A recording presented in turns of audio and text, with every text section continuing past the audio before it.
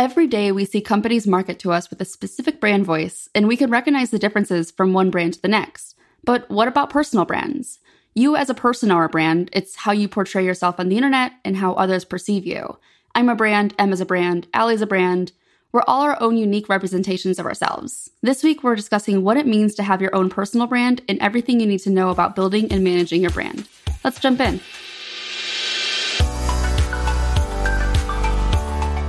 Welcome to the Ladybug Podcast. I'm Kelly. I'm Allie. And I'm Emma, and we're debugging the tech industry.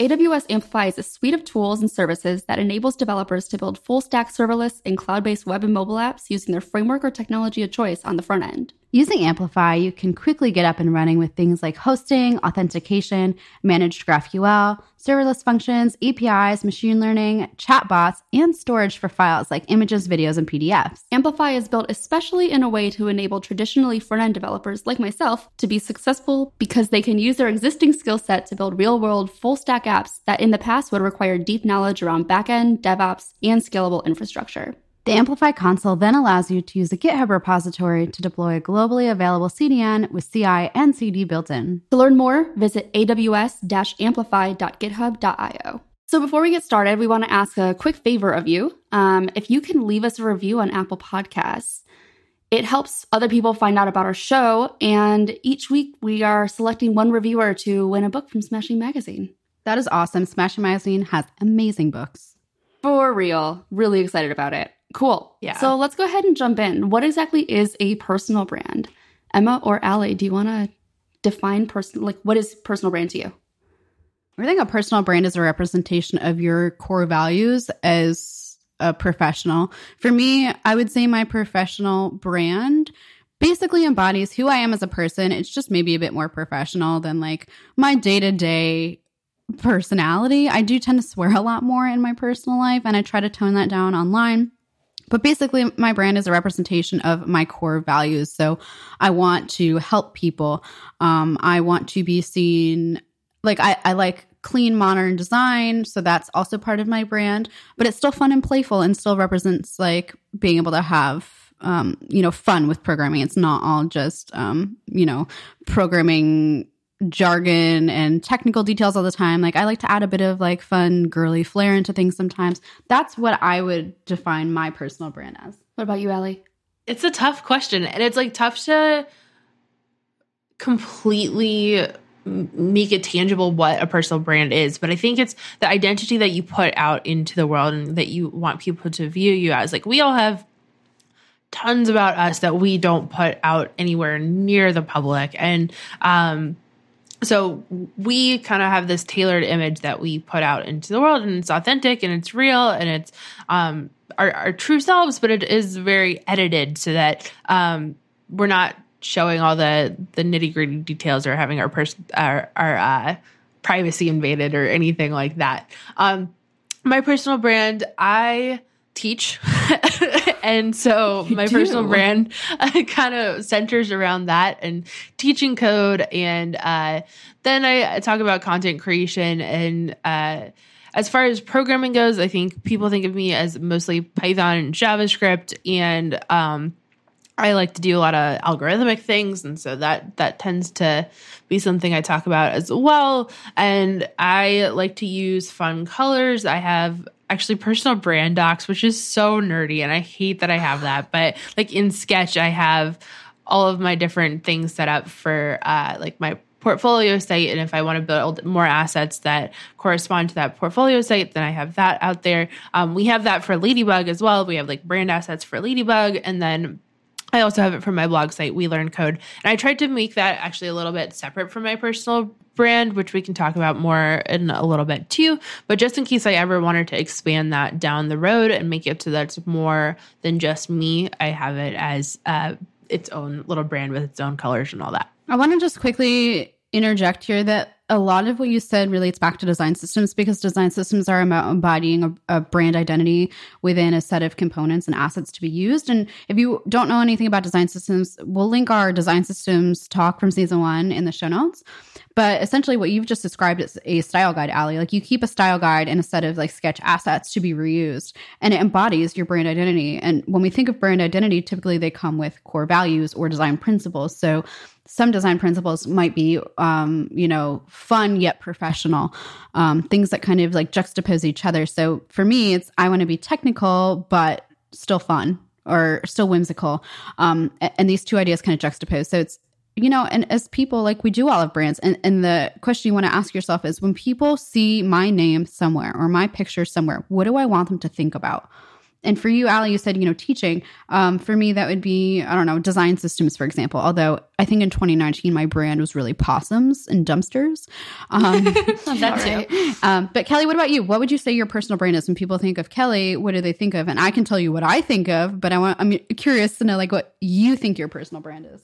So it's actually an interesting topic in the fact that your personal brand can change over time. So what my original personal brand was, what people, knew me as on Twitter, was the developer jokes, that kind of stuff. Like, I occasionally like mix in some more inspirational kind of things with my experience running a business and entrepreneurship and all that, with like really terrible jokes. And then I print them on mugs, and, that's my life. But as my career is like, I'm really hyper focused on e-commerce, my personal brand is starting to shift more into e-commerce expertise, or just commerce expertise in general, not necessarily just online retail. I'm curious what your take is, Emma. First of all, I'm curious because you said that you made jokes, but I didn't know that you were funny. Oh, I said they're bad jokes. Didn't I say they're bad jokes? Okay, cool. I just wanted to clear that up because I don't actually think you're that funny. But I can't even get through that sentence with a straight face. I think Kelly's hysterical. Emma is running low on caffeine now, and it's starting to kick in, and so she's getting really feisty. Sarcasm is my brand identity. Sarcasm, which is ironic because I don't pick up on sarcasm ever. But no, when I think of you, I think of Shopify. I think of the Shopify e-commerce expert, and I think it was funny because last season we all did an episode in our domain area. For me, that was design systems. For you, that was Shopify and e-commerce, and I feel like for Allie, it was teaching. And so I think it's funny to see how over time we're transitioning into different brand identities. I think this year I want to transition a little bit more into teaching and animations. That's something I want to transition into. And Kelly, you said you want to kind of transition to your brand as well. But yeah, I don't know. Like, Allie, do you have plans to kind of like transform your brand at all? I think I'm pretty happy with where my brand is at and what I am talking about. I think I'm actually laying off a little bit on the brand building to some extent right now, just because it's overwhelming and I have a wild work life as well that I have to balance, and then this. But I'm pretty happy with my brand being surrounded about like teaching code. I think I try to put out more technical stuff, and I'm going to continue to try to do that so that people do see me as technical instead of somebody who just talks about teaching. But other than that, I'm pretty happy with where it's at. This leads to a good question. Why would you want to build a brand? I think that if you are trying to build up your name in the tech industry in a specific domain, building yourself an identity or a brand is something really great, because what happens then is when you produce another piece of content, people can instantly recognize that as yours. So Tyler McGinnis is amazing at branding his content under tylermcginnis.com, although I will say he's going through a rebranding as well. Ultimate Courses is another platform, Egghead.io, Front End Masters. All of these things have a brand that you as a content creator and as a person can also embody. So when you post a blog or you post a video course, people can look at that and be like, oh, that's Allie's. I know that's Allie's content because it embodies her brand. I think that makes sense. And to some extent, we all strive to be a subject matter expert in some area.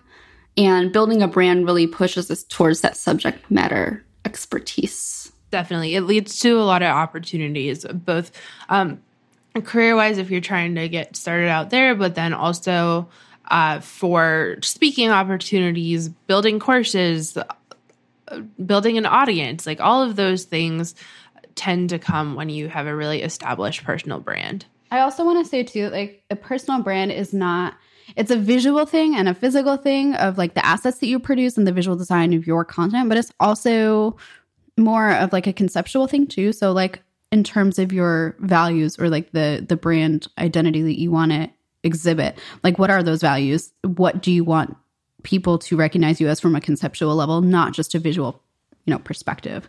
And there are many benefits to branding yourself.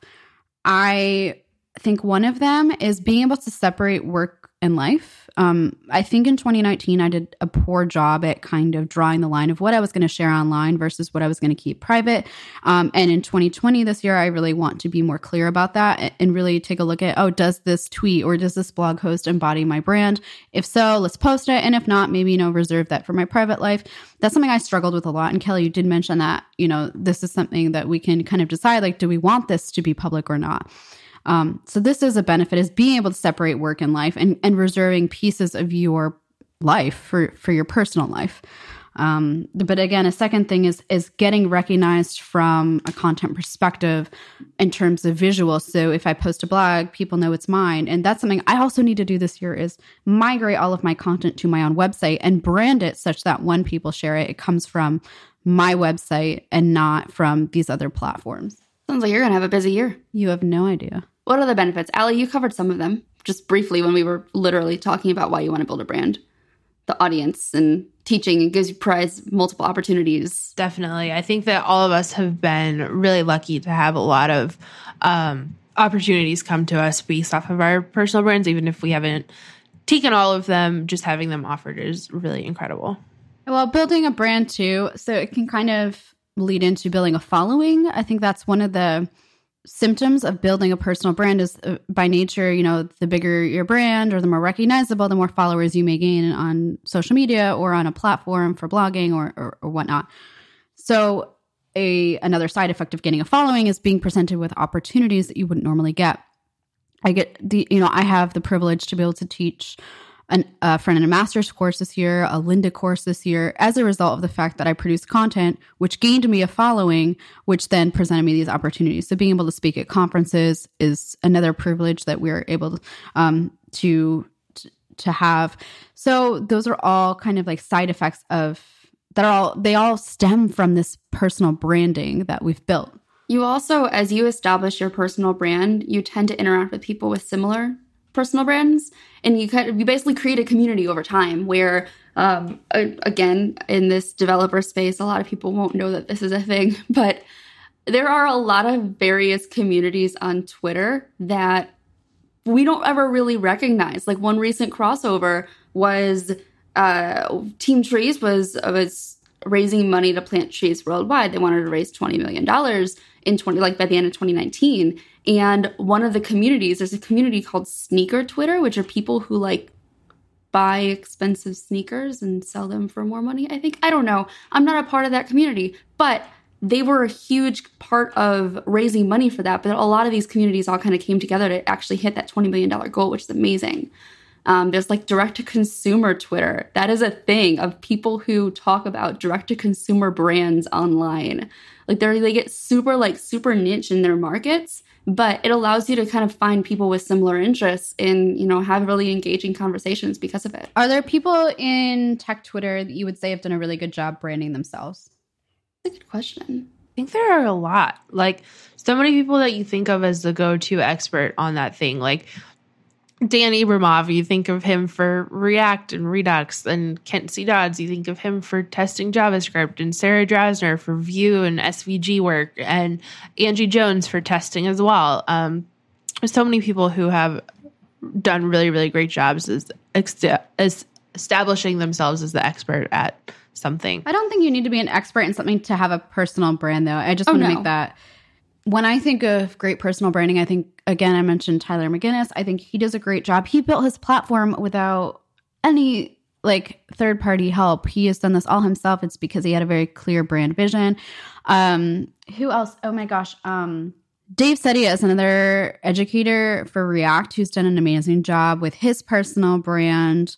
I'm trying to think of other people. Obviously, Sarah Drasner is an amazing teacher. And Jason Langsdorf is another one. So when you think of all these people, what do they all have in common? They've produced incredible content that is thorough, that is well explained for beginners. They have their own personal website where they cross-link all of these things. They, as a result, get to speak at a lot of conferences and make a lot of courses, and that feeds back into their personal brand. So take a look at what the people in the industry are doing, and try to embody some of those things. Now, that's not to say you should go and copy exactly what they're doing, because they've built up a personal brand as a result of who they are and the things that they like and their personalities. So find your unique traits that you think would attract people. I think the biggest piece of advice that I personally could give is to be yourself. Be yourself, but also notice the things that some of the people in the industry you admire are doing, such as posting consistently, posting high quality content, posting content that they enjoy, things like that. So while we're on this topic of how we're building our brands, it goes beyond also the areas of expertise as we've discussed. Like, what are your passions? What are your interests? Like those types of things also define your personal brand. Like being really passionate about e-commerce, not only from a subject matter standpoint, but just like watching the trends and discussing the trends that are happening in e-commerce and Black Friday sales and Cyber Monday sales and that kind of stuff. It's something I'm interested in outside of my career as well. Definitely. And I think showing yourself as a person and your passions and interests outside of work can be really helpful to that as well. And people then think of you more as a human being and a full human being instead of just an employee or something like that. Yeah, absolutely. And this kind of leads into the question of like, are we still going to be interested in these same things in 3 or 6 months from now? And my answer is going to be no. I don't think necessarily. For me personally, I'm not speaking for you both, but for me personally, like the things that I was interested in 2019, some of them might trickle over. But I've also picked up some new interests, such as animations and micro interactions that delve into the psychology behind why we would add these things to our website and not just the code aspect. Those are things that I want to pick up. Am I still going to be interested in design systems? Probably, but some things that maybe I was previously super interested in, maybe like Gatsby. Am I going to stay super invested in Gatsby? I don't know. Maybe. We'll see. I don't know. What about you both? Do you think that you'll still be interested in these types of things that you're interested in now? I sure hope I'm still interested in e-commerce for a while. Otherwise, my business is in trouble. Yeah, same, or else my career is in a lot of trouble. But that being said, I think that my programming interest in what I talk about has definitely evolved over time. Like, I think for a while, people thought of me as like a very heavy front-end person, which I'm not, but that's just what I would blog about. And because I think blogging about front-end stuff is very tangible, and so I like doing it.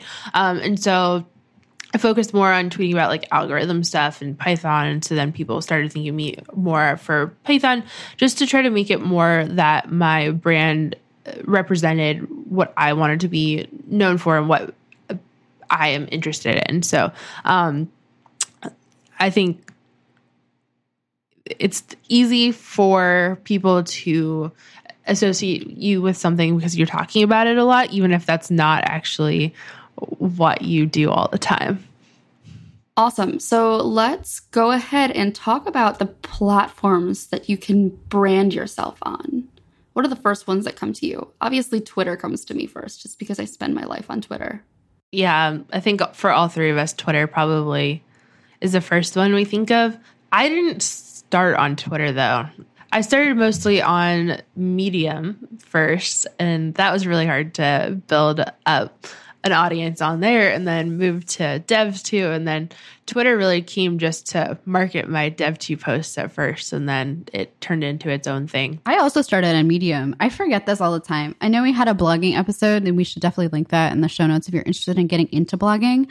I started on Medium, and I remember all I did was I would submit my blogs to different publications. I forgot that I did this until my mentor actually reminded me that this is how I built my brand originally. Was I submitted every blog I wrote to publications with a lot of readership. And that's how I built up my personal brand. And from there, once I gained a certain number of subscribers, I was able to like spin off my own and stop submitting to different publications. So that's a really good tip. Yeah. definitely, is using an established brand that exists to start building your own personal brand as well, at least at first, because it's really hard to build an audience all by yourself in isolation. Also, one area really quickly that I definitely want to get into is like tech Instagram. Like there's a huge ecosystem for like developers on Instagram, female devs too. There's a lot of really awesome female devs on Instagram. That's something I really want to get into, but I hate having my photo taken. I absolutely hate it. And I hate the thought of just posting selfies all the time. So I don't know. I'm kind of like struggling with that. Yeah, I struggle with it too. I keep wanting to do it because I think it's a great way to tap an untapped audience for tech content. And there definitely are some content creators out there, but it's definitely a kind of a niche world. And how to teach via Instagram, I don't know. I find it fascinating, but I always abandoned it because it's hard to take pictures and it's hard to be more personal like that. Another social media site that we don't talk about as much is LinkedIn. I'm actually using LinkedIn a lot more this year. Oh, wow. Okay. You can definitely talk about that then. Yeah. So it's important to remember that there are going to be people who are on Twitter who are not on LinkedIn or not on Instagram. There are people on Instagram who never visit Twitter. There are people who only read blogs, on various websites. So the more you differentiate and you kind of spread out and talk on different platforms, the larger your audience can become.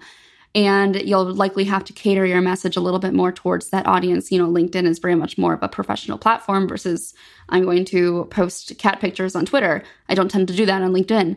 But I'm actually making it more of a goal this year to post daily. I'm aiming for daily basically on LinkedIn to talk about just like e-commerce related topics because it reaches a different audience of people who aren't necessarily on Twitter. And I can have I've had some really engaging conversations last year based on the things that I've posted. Yeah. And just really quickly, I just want to note that because you have a following on one platform, it does not transfer. Like Kelly mentioned, like different platforms have different kind of like business needs. They have different desires. So just because like I have a following on Twitter does not mean I actually have a huge following on Instagram. I think it's like I'm almost at 80,000 on Twitter, but I have maybe 4,000 ish on Instagram. And it does not directly translate. It's going to take work on each individual platform depending upon what that platform embodies. And people receive information in different ways based on the platform they use. Like maybe video is a really strong platform. That's one that we haven't actually talked about is YouTube. I originally, like before Twitter blew up, I really wanted to make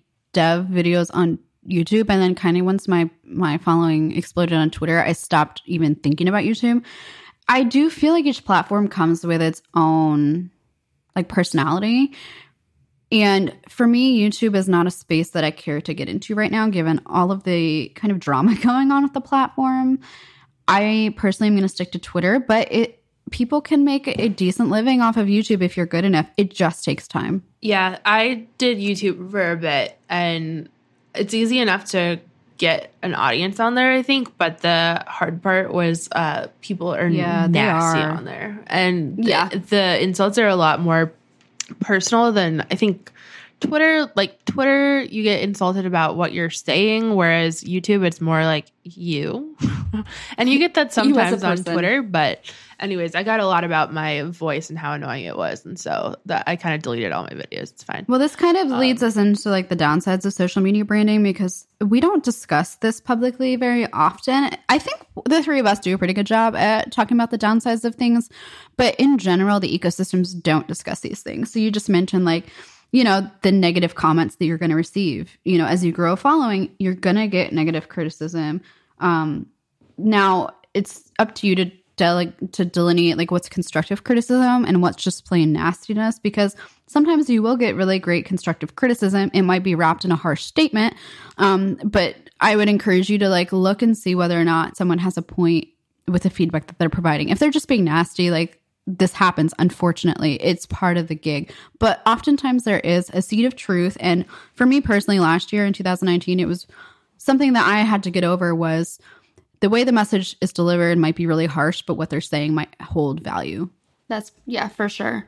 And what is kind of interesting as you kind of change your brand identity over time, you'll notice some of these messages kind of pop up, like the whole like stay in your lane idea, where, you know, all three of us have received messages or replies from people on Twitter who are like, I follow you for this content, not this content.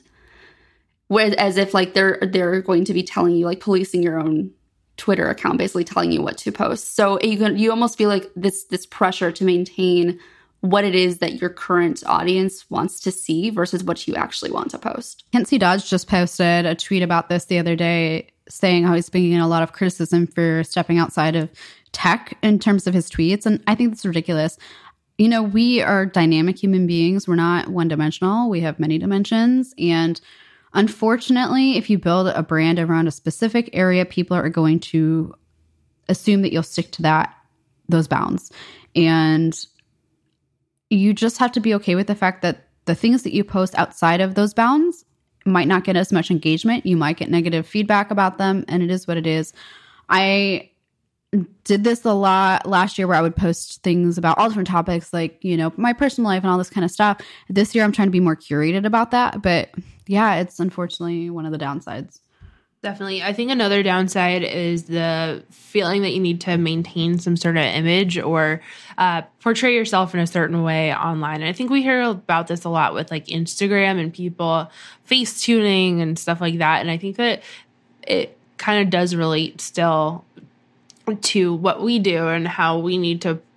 It's like this perfect balance of trying to be real enough and showing the downsides, but then also still being mostly positive and mostly showing the good things going on, because it would be a total downer to follow somebody who's just like tweeting about how awful they are all the time and all the things that they're bad at.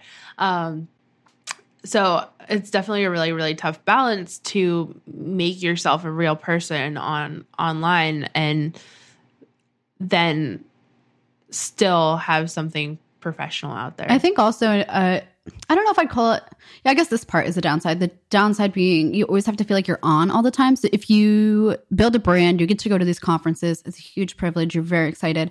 You feel like you have to be on all the time, meaning you're always excited to meet new people. You're always happy. You're always, you know, there's no anxiety. You're just on all the time. And this is really hard because we're people, we're humans with emotions. For me personally, like, I get anxious before talks. And so like if people come up to me, obviously I'm so excited to meet new people. But I might have some anxiety before speaking, and people don't expect that. They just expect you to be constantly excited and happy to talk to them.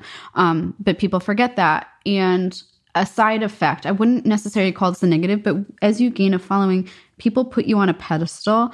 This can be hard because it sets the expectation that you always know what you're talking about. You're always excited and happy. And for me personally, being put on a pedestal is not a positive thing.